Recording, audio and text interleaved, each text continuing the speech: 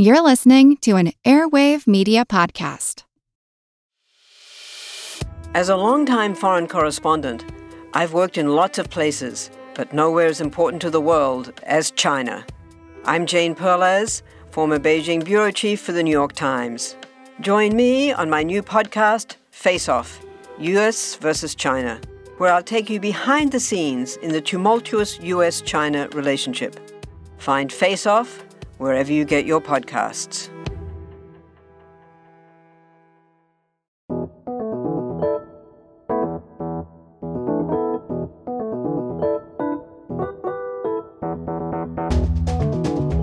We've been hearing a lot about UFOs lately. I mean, even more than we usually do at Big Picture Science. After all, we've devoted many episodes to this phenomenon over the years, even as the nomenclature shifted. Spaceships, flying saucers, UFOs. I even remember the era in which these things were called flying discs. I won't ask you what era that was. We took a road trip to Roswell, New Mexico, the motherland of mothership mythology, you could say, or an episode about the crash. And when two letters in UFO were replaced to create UAP, and then the A in aerial repurposed for A in anomalous phenomena, well, we covered that too. Here's a sampling of some of those episodes. Does a secret government program looking into UFOs mean there also exists secret government proof of them? It's Skeptic Check, New UFO Evidence. This is Skeptic Check, Pentagon UFO Report on Big Picture Science. It's Saucer's Apprentice on Big Picture Science. This episode of our regular look at critical thinking is Skeptic Check, NASA UFO Study. And now UAPs have landed on Capitol Hill in the form of a congressional hearing. Public fascination with alien craft is understandable. After all, if something we can't identify is cruising our skies... Without filing a flight plan, I might add. Well, that's concerning and beyond intriguing. We watched that congressional hearing with interest, but it wasn't the only recent high-profile discussion of a possible UFO conspiracy that caught our attention. So in this episode, we're doing something a little different, and are including reference to another podcast, prominent one, that addressed claims about secret government UFO programs. Both the podcast and the hearings included extraordinary claims and examples of logical fallacies that might end up, in the end, promoting misinformation about the topic. But this isn't an episode just about the latest UFO claims. We've covered that elsewhere, as you've heard, but about the questions we should be asking when we examine those claims. For example, what standards of evidence do extraordinary claims require before they deserve to be reported? What would convince you that the government is aware of alien visitation? Is the word of an authority figure sufficient evidence? Also, does omitting context strengthen a conspiratorial mindset? This is Big Picture Science from the SETI Institute, and I'm Seth Shostak. I'm Molly Bentley. We're eager to tackle these questions because we're up against a fire hose of conspiracy theories these days of all kinds. Get ready to raise an eyebrow on this episode of our regular look at critical thinking. It's Skeptic Check, UFO Conspiracy.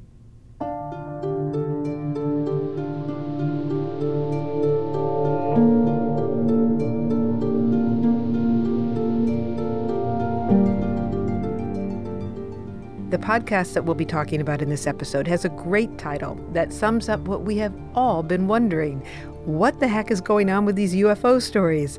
It was a June 2023 episode of The Ezra Klein Show, produced by the New York Times. And it was a compelling episode. Mr. Klein devoted an hour to a conversation with Leslie Kean, an investigative reporter who co-authored a couple of articles for the New York Times, including, crucially, the 2017 story that revealed a secret, now defunct, government program to investigate UFO sightings, the Advanced Aerospace Threat Identification Program, or AATIP.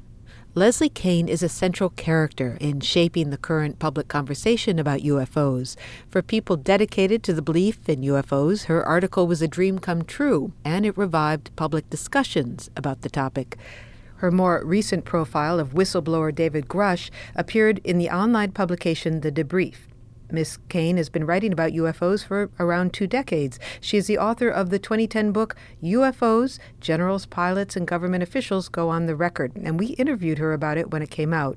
Mr. Klein's interview with her was thoughtful, respectful, and of course, the whole subject of secret UFO government programs is fascinating. But her claim that multiple people have come forward saying that the government has evidence of alien visitation raised our eyebrows. And since she published her story in the debrief and spoke with Ezra Klein, her principal source, the former intelligence officer David Grush, appeared in the congressional hearing. Mr. Grush said that the federal government routinely retrieves physical evidence from alien crash sites and has collected non-human remains. I was informed in the course of my official duties of a multi-decade UAP crash retrieval and reverse engineering program. We have something to contribute to this discussion because, well, I'm a SETI astronomer, and I hear from people about the UFO issue many times a week.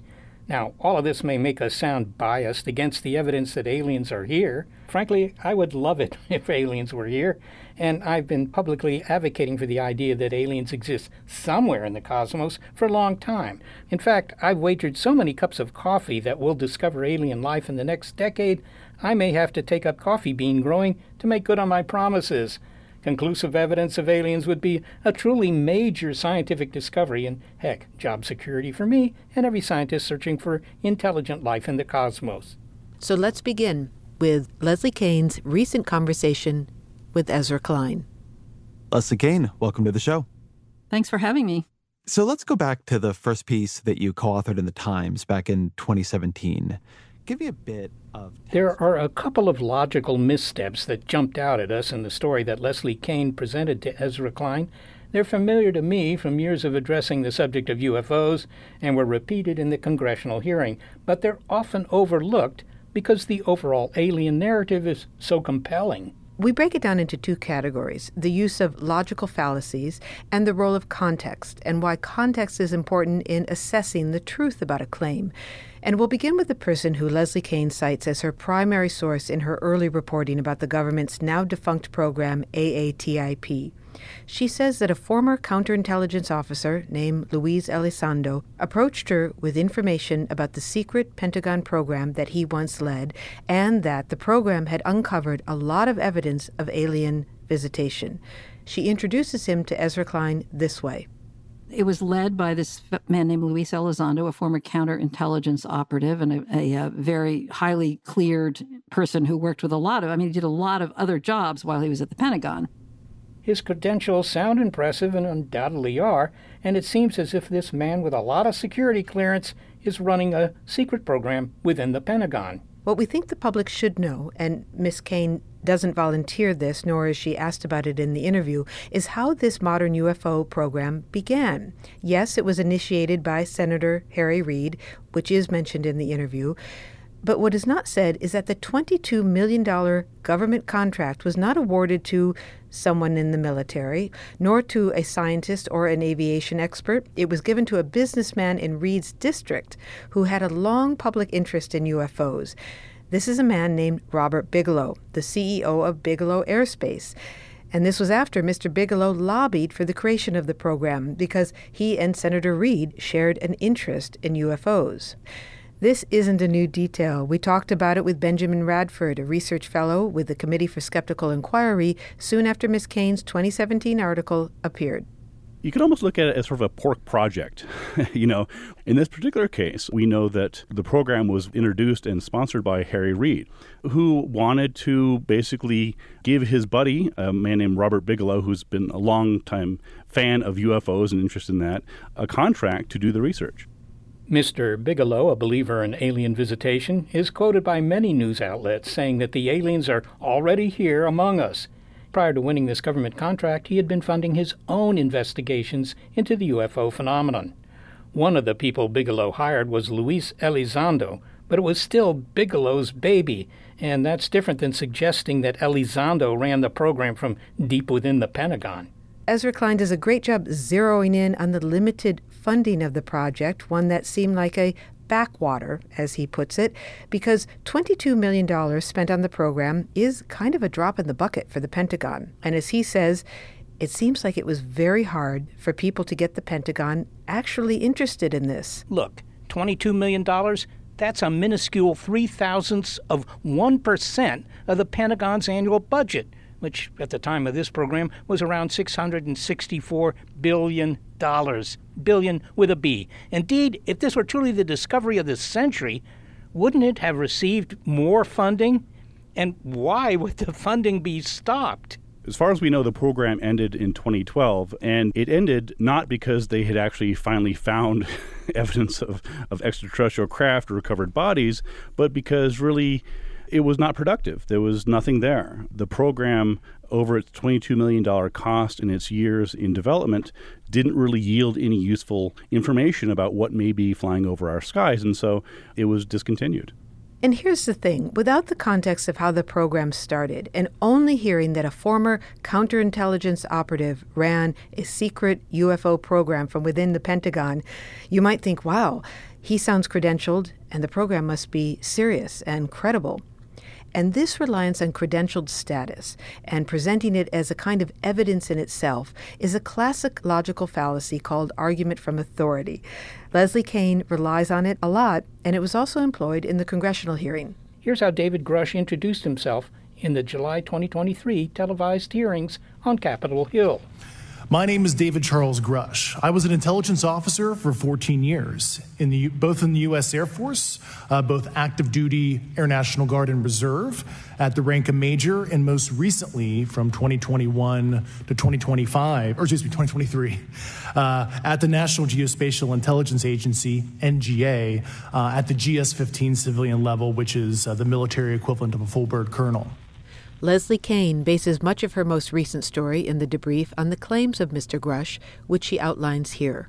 There are craft in the possession of these programs, these government programs, and have been for decades, that have been shown to be of non-human origin, definitively. He's also testified under oath that the government has been working for years to collect and study crashed UAPs, something he told Representative Tim Burchett. Has the U.S. government become aware of actual evidence of extraterrestrial, otherwise unexplained forms of intelligence? And if so, when do you think this first occurred? I like to use the term non-human. I don't like to denote origin. Keeps the aperture open, both scientifically. Right. Certainly, like I've discussed publicly previously, 1930s. Even at this public hearing, he declined to provide evidence of his claims.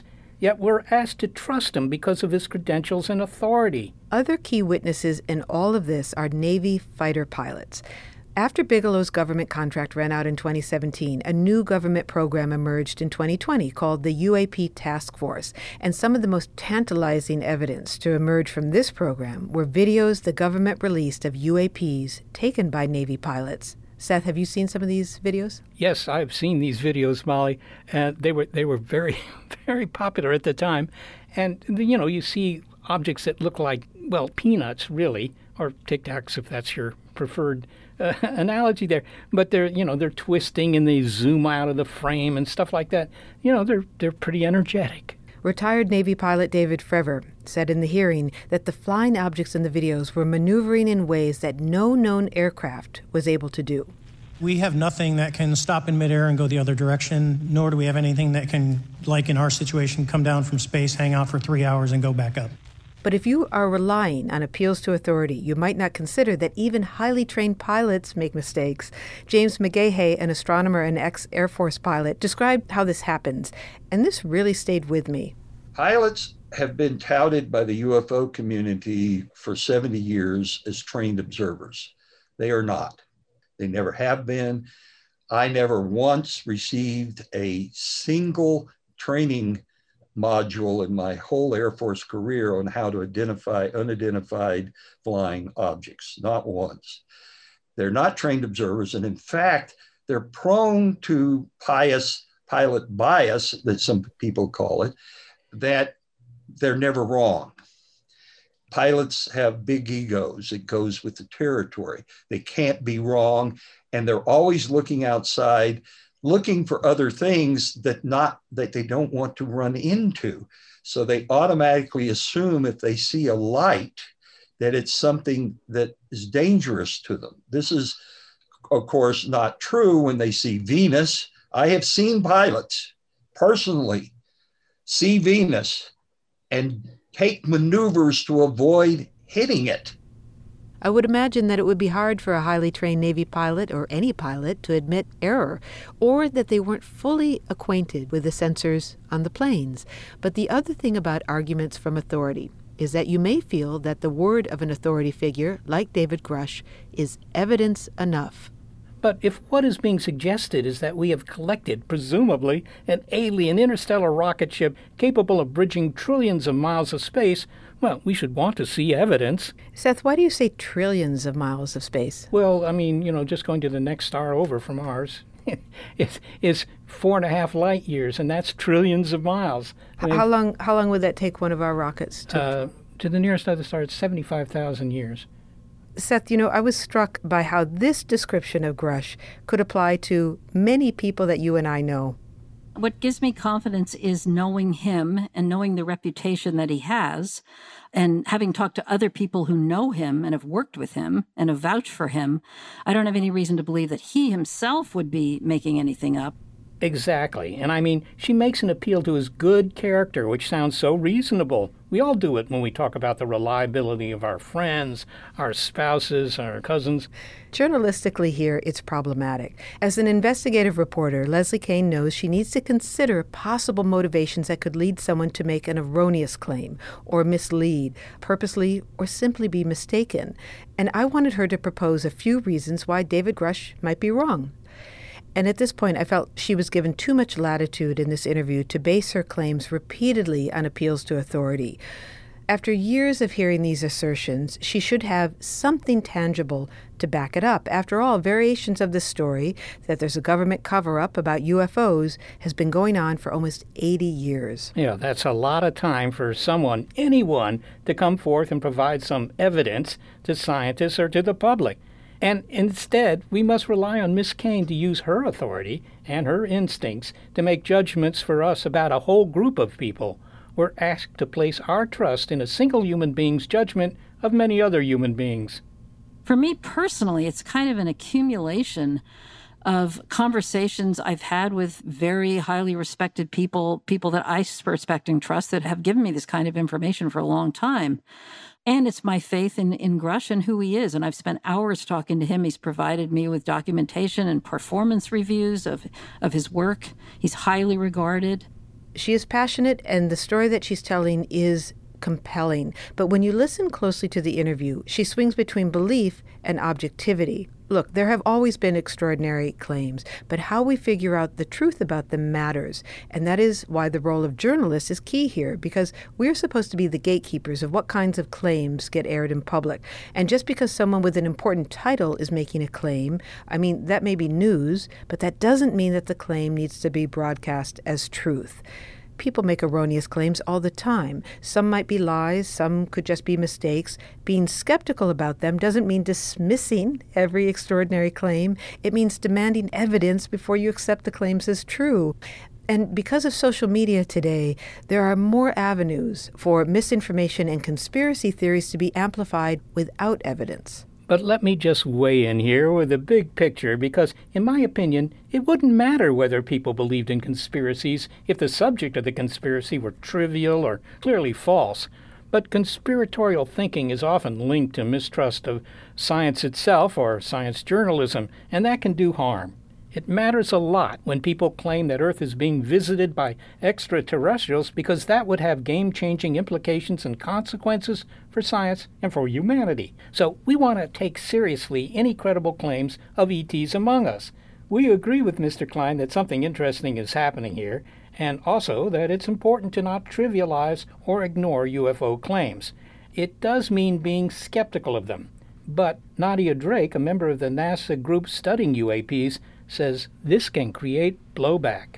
I have gotten a lot of reactions from people. I would say the loudest are the ones who are the most deeply unhappy with me.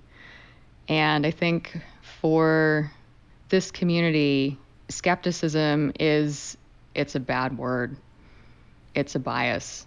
And what I said during the NASA public meeting is that in science, skepticism is not a bias or a bad word. It's how you get things done. It's how you know what you know. It's how you have confidence in your interpretation of something. Seth, how do people react when you voice your skepticism that the aliens are here? Well, they either agree with me or violently disagree with me. What are the violent disagreements like? Well, they think that I'm just, covering my head in the sand and ignoring all this good evidence that we're being visited. But they would have said that, 10 years ago, too. What about the claim that you're part of the cover-up? I sometimes get that. They're usually too polite to suggest that I'm part of the cover-up.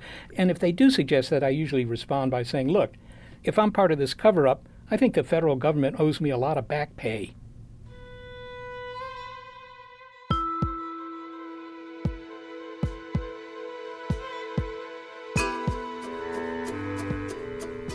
Coming up, the role of the E word in UFO claims and why tangible evidence seems to be sorely lacking.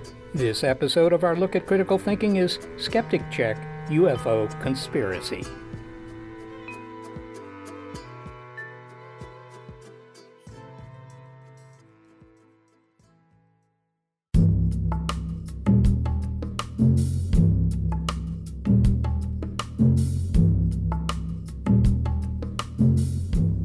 Well, we're talking about how UFO claims have been publicly evaluated recently. And there were a couple of moments in the Ezra Klein interview that were particularly strong. He asks what can be verified firsthand in Leslie Kean's story because it seems as though no evidence has been evaluated firsthand, not by Grush and not by Kean herself. He asks, in this era of whistleblowers leaking documents, why not one document has been leaked to the press. I mean, if the government had evidence of aliens, wouldn't there be at least memos being passed around in government offices? So you think there would be a lot of written record of this? Oh, yeah, this would be written down. It would be written down by many, many people.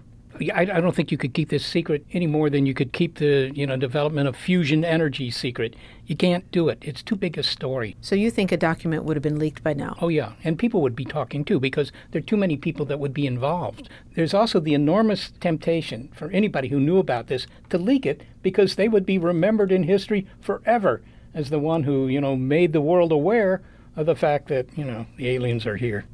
And so Ezra Klein is right with us when he asks, why won't anyone provide a single document to the press about evidence of UFOs? One thing that's always interesting to me about the stories here is they're very, as I hear them told, they're very human to human, right? Somebody told me. Instead of us getting, or I think much more to the point, instead of you getting an anonymous zip file that has a bunch of documents, a bunch of photographs, whatever it might be. And I don't know if Grush has supporting documentation that he was able to turn over but can't show you or did show you and you can't, it's not been reported. But what about documentation, which in many ways is easier to leak than people having to come forward themselves? Leslie Kean replies that in her understanding, Grush did provide documentation to Congress, but it's classified. All right. Well, let's talk a little bit about stuff being classified. What's wrong with the argument that this stuff is classified and that's why we don't know about it? Well, it's just too easy to say it's classified. Why would it be classified? There's that. Also, Molly, I've always found it amusing that people think that this information has to be withheld because the public couldn't handle the truth. But, almost half the American public already thinks the aliens are here. So they're handling that just fine. Do you have direct knowledge, or you've spoken to people with direct knowledge that this imagery applies to crash sites? I can't discuss that in an open session. Okay. Do you have any information that the U.S. government is involved in a disinformation campaign to deny the existence of certain UAPs? I can't go beyond what I've already stated publicly. So there has been activity by non-human technology and or beings that has caused harm to humans. I can't get into the specifics. Well, this is an argument that I have long viewed with skepticism. Society should not, and generally does not, accept scientific discoveries without good evidence. You're not going to get published without good evidence. It seems that no one can provide the public with direct evidence of whatever is happening. A lot of the people who we talked to, of course, could not go on the record, and they could not provide anything specific. They could not provide proof or data on these crashes. No one can provide proof, but we need proof because what's being alleged here is not just that aliens have visited Earth, but very serious accusations against world governments, supposedly in collusion to cover up this evidence. Mick West devotes himself to investigating UFO claims, including those of David Grush. He's actually made some fairly specific claims. He's claimed that the United States recovered a UFO from Italy in 1944 and brought it back to the States and has been reverse engineering it. He claimed that there was one UFO that was the size of a football field that they were studying, and he's claimed that there were UFOs that crashed or landed with alien bodies inside them. These are very outlandish and very specific claims, and I think he needs to be asked for more details on this and how he knows that these things are true. So the idea here is that the truth is so big it needs to remain classified. So there have been suggestions of this made publicly, but it's a very hard thing for anybody to go on the record about because it's such a protected area. You can't talk about it.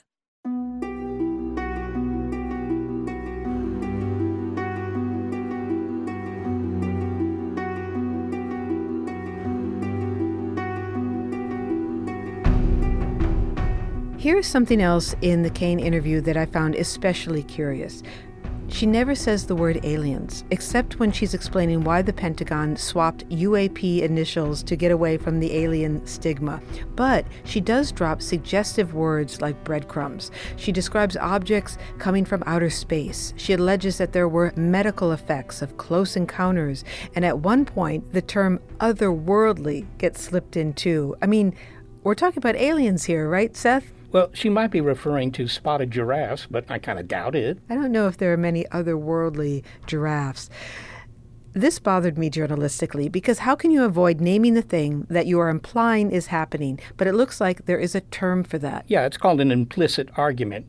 An implicit argument is an argument that you're not, explicitly making, right? I mean, you're describing something and you allow the listener to draw the conclusions that you really want them to conclude. And what you're saying is that you make the argument without making direct reference to what you're talking about. And this is actually quite useful if you want to get people to draw conclusions that they might not otherwise consider, but it can also be used to manipulate. So you appeal to their, biases, which you can usually sense.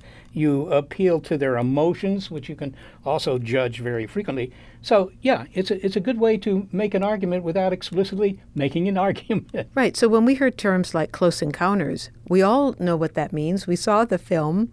It's referring to close encounters with aliens. So it is just so curious to me that the word aliens does not come up in this interview. It's like Leslie Kane was speaking in code. There were many examples in the interview. Here's another. And when you have the combination of multiple witnesses seeing it with their eyes and multiple sensors also picking it up, you've got a pretty strong case. And that phrase, "you've got a pretty strong case," really jumped out at all of us. A strong case of what?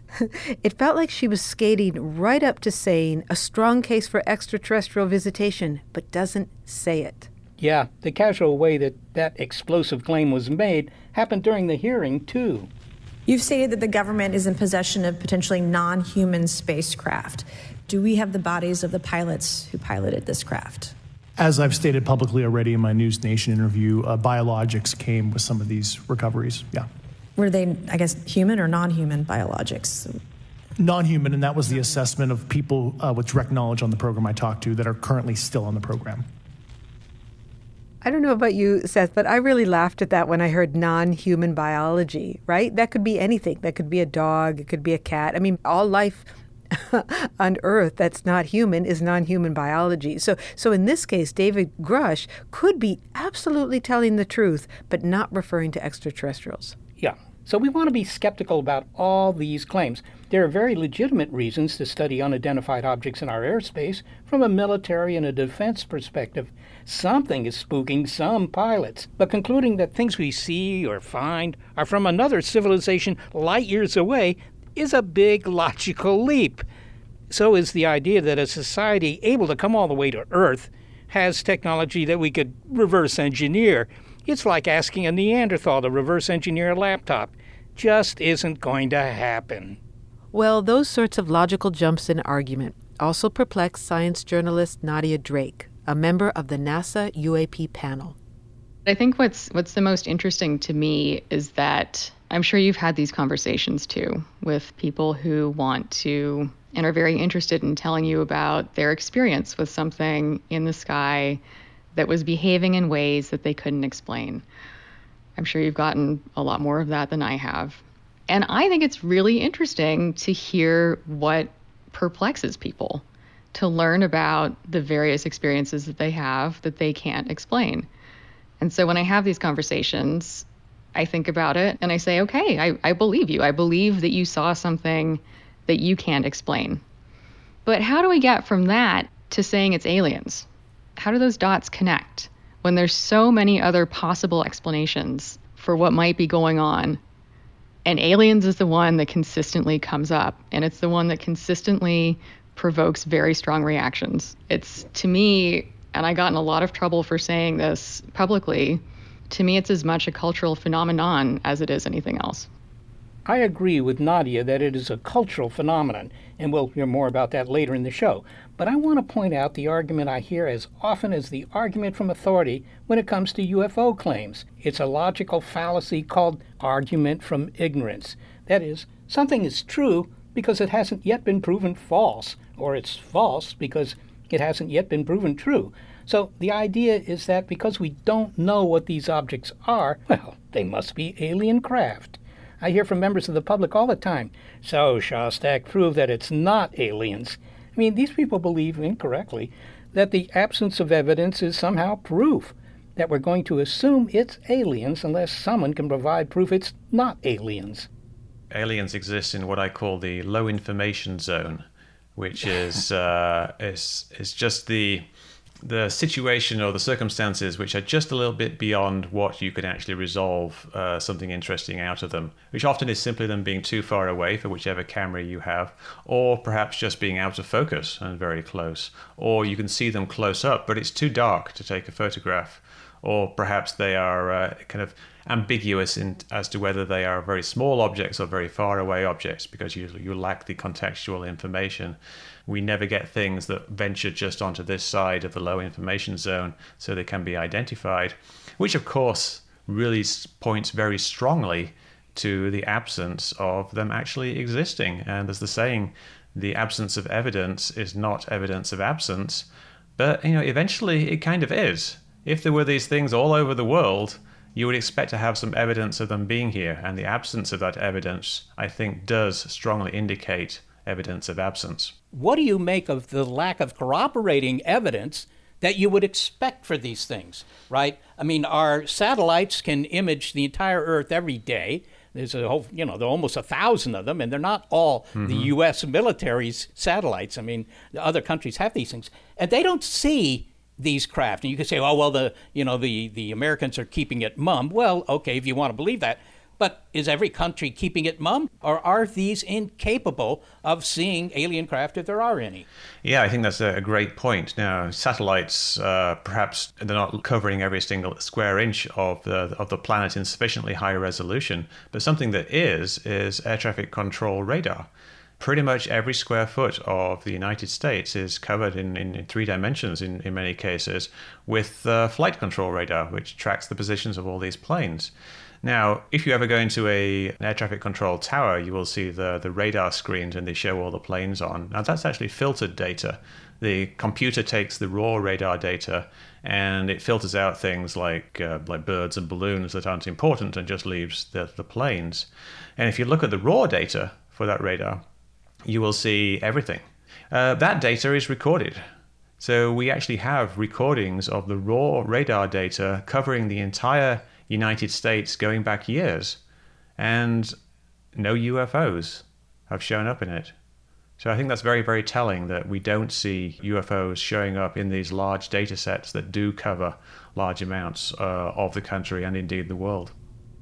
So in summary, what we've been hearing in this interview and on Capitol Hill, and frankly in many outlets that are discussing UFO claims, are a number of logical fallacies that can be quite misleading, but are being used to support explosive claims about alien visitation. There's the argument from authority that credentialed people are telling the truth and that highly skilled people like pilots don't make errors. And there's the argument from ignorance that if you can't prove it's not aliens, then it is aliens. But the bottom line in all of this is that whatever the claim is, and especially when it is an extraordinary claim, and this gets trotted out often, but it is true, extraordinary claims require extraordinary evidence. We need evidence that alien visitation is real. Yeah, absolutely. That's just the nature of science. You can say what you want about the behavior of magnetic fields or anything else in science, but if you don't have any evidence, if you don't have an experiment that gives you a result, then you're just, blowing smoke. Look, this story of government cover-up about UFOs, it's not new.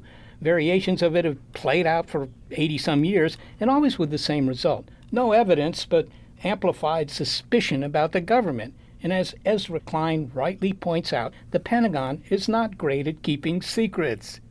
Well, Seth, now let's turn to you and what SETI scientists have to say about the existence of aliens.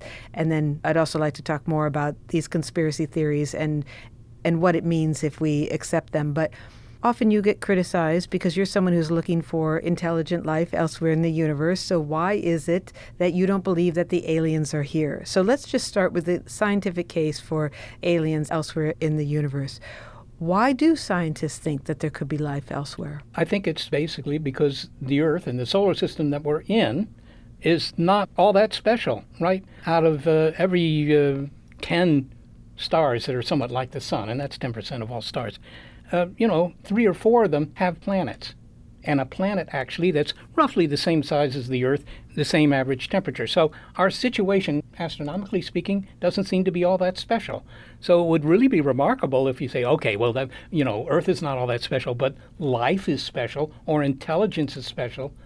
You should always be suspicious when you're trying to prove that you're special. But that could be the case for microbes, for alien microbes. Why do you believe that intelligent life could be out there? Well, that's actually a good point because, microbes are a lot easier to get started than intelligence. On the other hand, microbes were on the Earth and they were the only form of life, really, for 4 billion years. And then in the last 500 million or 300 million or whatever, suddenly we start getting more sophisticated life. It seems to be a natural product of evolution. We don't know because we only have one example. That's the problem here.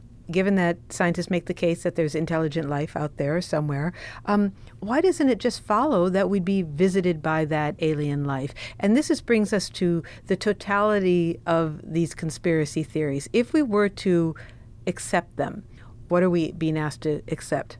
Think of what's required for us to host some alien visitors. More than an hors d'oeuvre plate and drinks? Well, that might be enough for some of them. But look, first they have to know we're here, right? Otherwise, why visit a dead planet? So they need to know that there's life on Earth. And, that's worth the money they're going to spend to get here. Because it isn't like in Star Trek where you put the pedal to the metal and you just rocket off to some other star system. It's very hard to go fast enough to get to another star system before you're dead. So is it a technology problem or a physics problem? No, it's mostly a technology problem as far as that goes, right? It doesn't violate physics to go visit the Klingons, right? There's no physical law that's being violated there, but it is very, very hard to do. So if you're assuming that the aliens have come here, if you believe that, then you have to first believe that they know we're here and consequently have a reason to spend the money.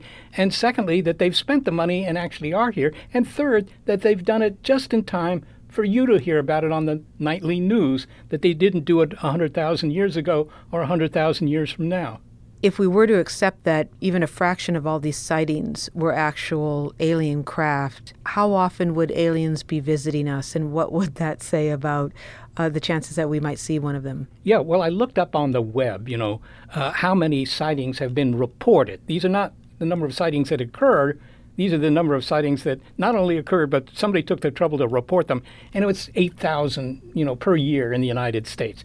8,000. Okay, so that means there are like 20 aliens being seen every day here in the United States. That's a lot of alien pleasure. And you would think that they would be, taking all the better parking spaces or something, that there would be some other aspect of their presence here that we would notice. The other thing that does strike me is that usually in these reports, the aliens have come all this distance, right, to visit us. In the last 100 or 200 feet, they make a navigation error and crash into the dirt. I mean, those guys should have their pilot's license, withdrawn. The other thing is, if they're really coming here and crashing all the time, I mean, you can take the word of Grush, because he says, look, the government has teams of people who go out and retrieve this crash debris. So they must be retrieving this crash debris. I mean, it's a full-time job. Yeah. And not for just, a small team. You need several teams, I'm sure. It would make a great story for your relatives to tell them, the business I'm in, Bob, is I retrieve crash debris of aliens. And the other thing is, we are talking here about America exclusively because that's where we are.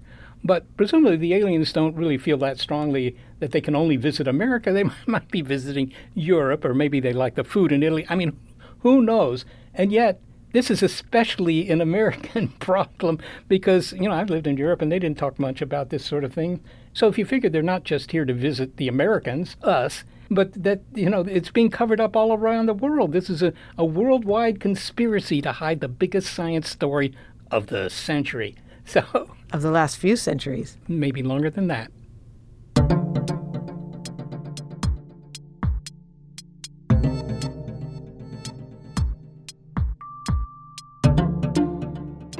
Well, as we continue our investigation of UFO conspiracies, we want to thank Ben Radford, James McGahey, Nadia Drake, and Mick West for their contributions to the episode so far. And a special thanks to Ezra Klein, whose podcast, What the Heck is Going On with These UFO Stories, helped kick off this episode. Coming up, speculation as to why Congress held the hearings and what's next, and why belief in UFOs is rather unlikely to go away. This episode of our look at critical thinking is Skeptic Check, UFO Conspiracy.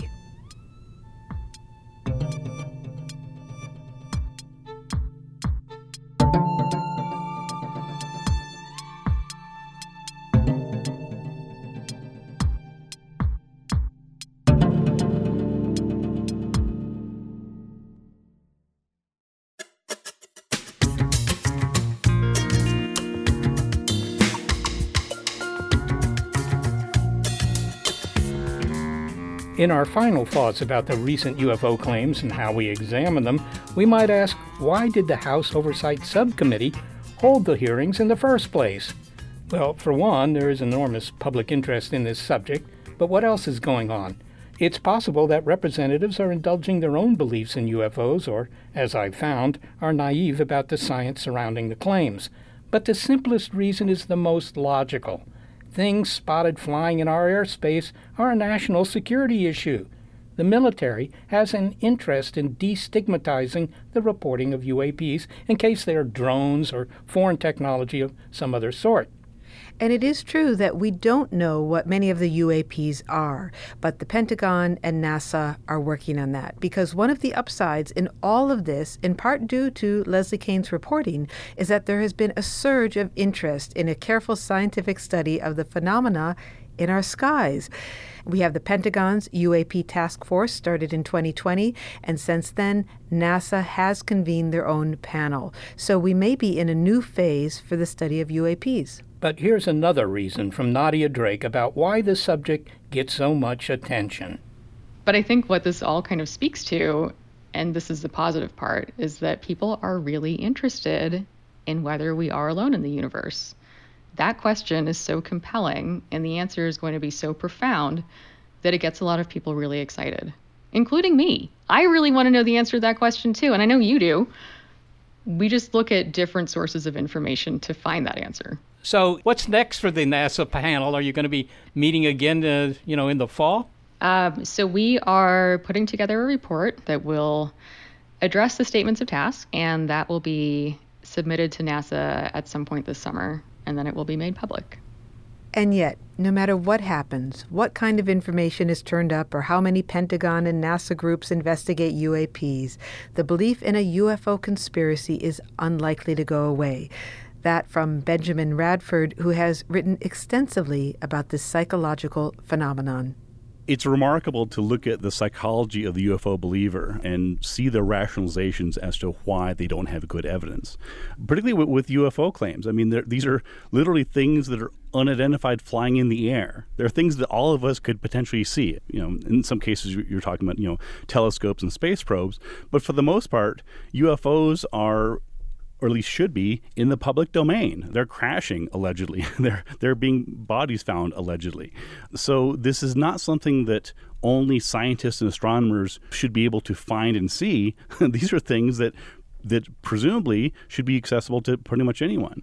But of course, that's when you get into the Men in Black and the cover-up and the conspiracies and, people being threatened not to talk, and you just go down the rabbit hole. You make the point that just because the government spent $22 million on this project doesn't mean that they found anything. You draw parallels to Project Stargate, which I think ran from the mid-1970s to the 1990s before it was shut down. What did Stargate investigate, and did it find anything? One of the most amusing parts of this whole story is the notion that I often hear that, well, there must be something to it because the DOD spent, $22 million on it.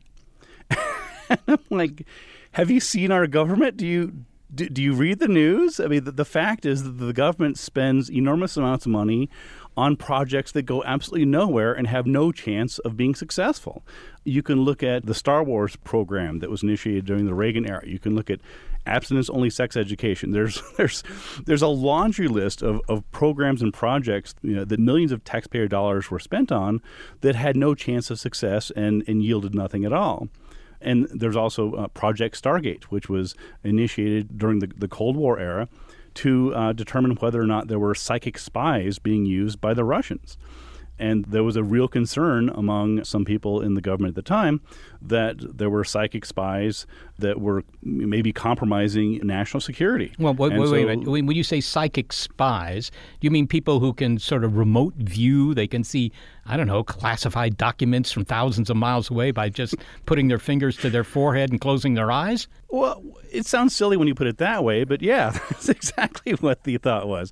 The psychic spies were sort of thought to be these what are called remote viewers, where people would be able to envision from across the world classified secrets or the design of weapons and things like that. So the program lasted from the 1970s through the mid-1990s, and eventually it was discontinued. What happened was that it was handed over to the CIA, and several people, including a colleague of mine, Ray Hyman, was asked to analyze the data they had collected. And after looking at it, they realized there was no evidence whatsoever that psychic power existed or remote viewers could do what they claimed to do. All right. Well, it was a good use of tax dollars. At the risk... Ben, at the risk of beating an expired equine here, let me just say, it strikes me that if all these reports of UFOs were, or at least some of them, were indeed alien craft, and given that there are dozens of reports every day, I hear from one or two people every day myself, just me, we're talking about a lot of spaceships cruising the skies. That would be, I would think, a hazard to commercial aviation, just avoiding these guys, and that sooner or later we'd have a high-resolution photograph or even some solid piece of hardware, a landing gear or something on the ground that would constitute evidence. Well, the contradiction in UFO research is that UFOs are apparently both everywhere and nowhere. There's tens of thousands of UFO photographs, alleged UFO photographs, and more each week, as you and I both know because people send them to us. And yet, where's the evidence? If there was actually hard evidence that aliens are visiting us, it should be crystal clear. Even if you concede that maybe a few of them were scuttled away by government agents or something, there's just too many sightings and reports. If these things are real, to credibly conclude that there would be no evidence for them whatsoever. I notice that this subject is very emotional. If I express an opinion that I'm a little doubtful that the evidence is any good for visitation, I'm immediately subject to ad hominem attack. It's not a discussion, it's an argument. What's the psychology of that? What's going on here? It's interesting that's exactly right, because what happens is that there's this binary, polarized idea in UFO research particularly, and it applies to other areas of the paranormal as well, but certainly UFOs. There's this notion that if you're a skeptic, if you're a scientist or astronomer, and you disagree with the idea that aliens are visiting us and have crashed and all this sort of thing, that you are either one of two things. You're either what's called a sheeple, or too stupid to really know what's going on, and you're just buying into the story by big government, or you're part of the conspiracy. And that's a very damaging mindset. And in that context, it's not surprising that discussions about UFOs are not productive.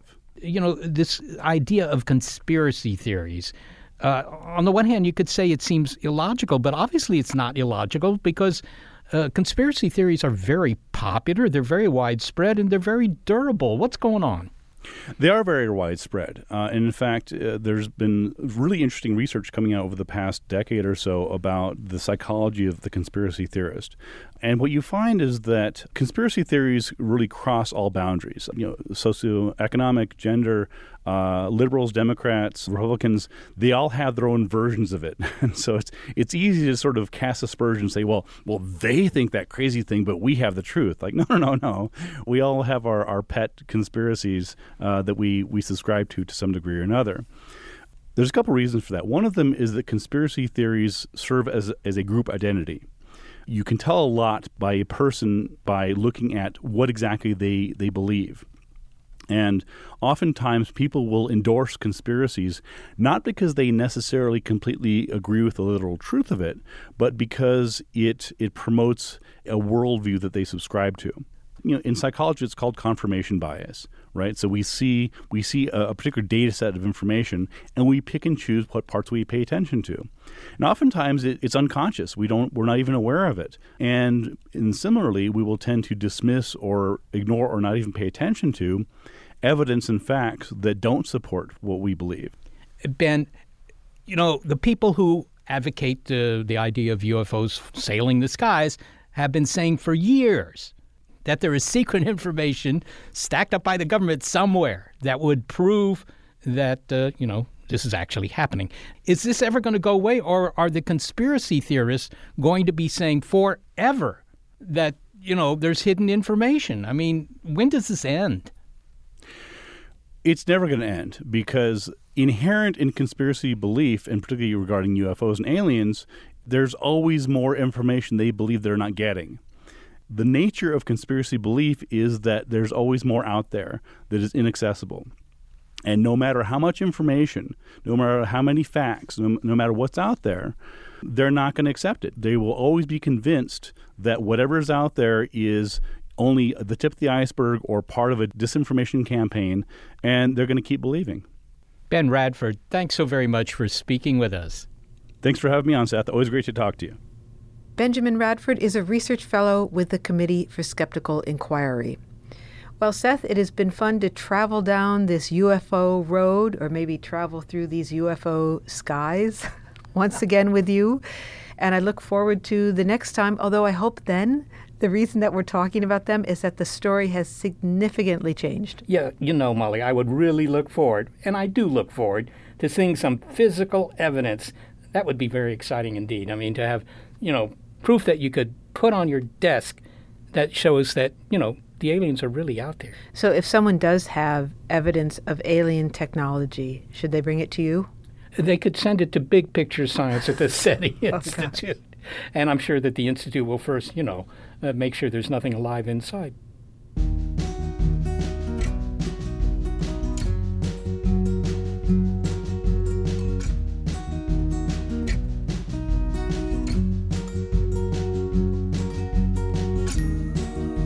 This show would not be possible without the undeniable talents of senior producer Gary Niederhoff and assistant producers Shannon Rose Geary and Brian Edwards. I am the executive producer of Big Picture Science, Molly Bentley. Big Picture Science is produced at the SETI Institute, a nonprofit education and research organization that searches for life beyond Earth. I'm the Institute's senior astronomer, Seth Shostak. Also, big thanks to our listeners and our Patreon supporters. The original music in the show was by Dewey DeLay and June Miyake. This Skeptic Check episode of Big Picture Science that examines how we consider extraordinary claims and the evidence they require is called Skeptic Check, UFO Conspiracy.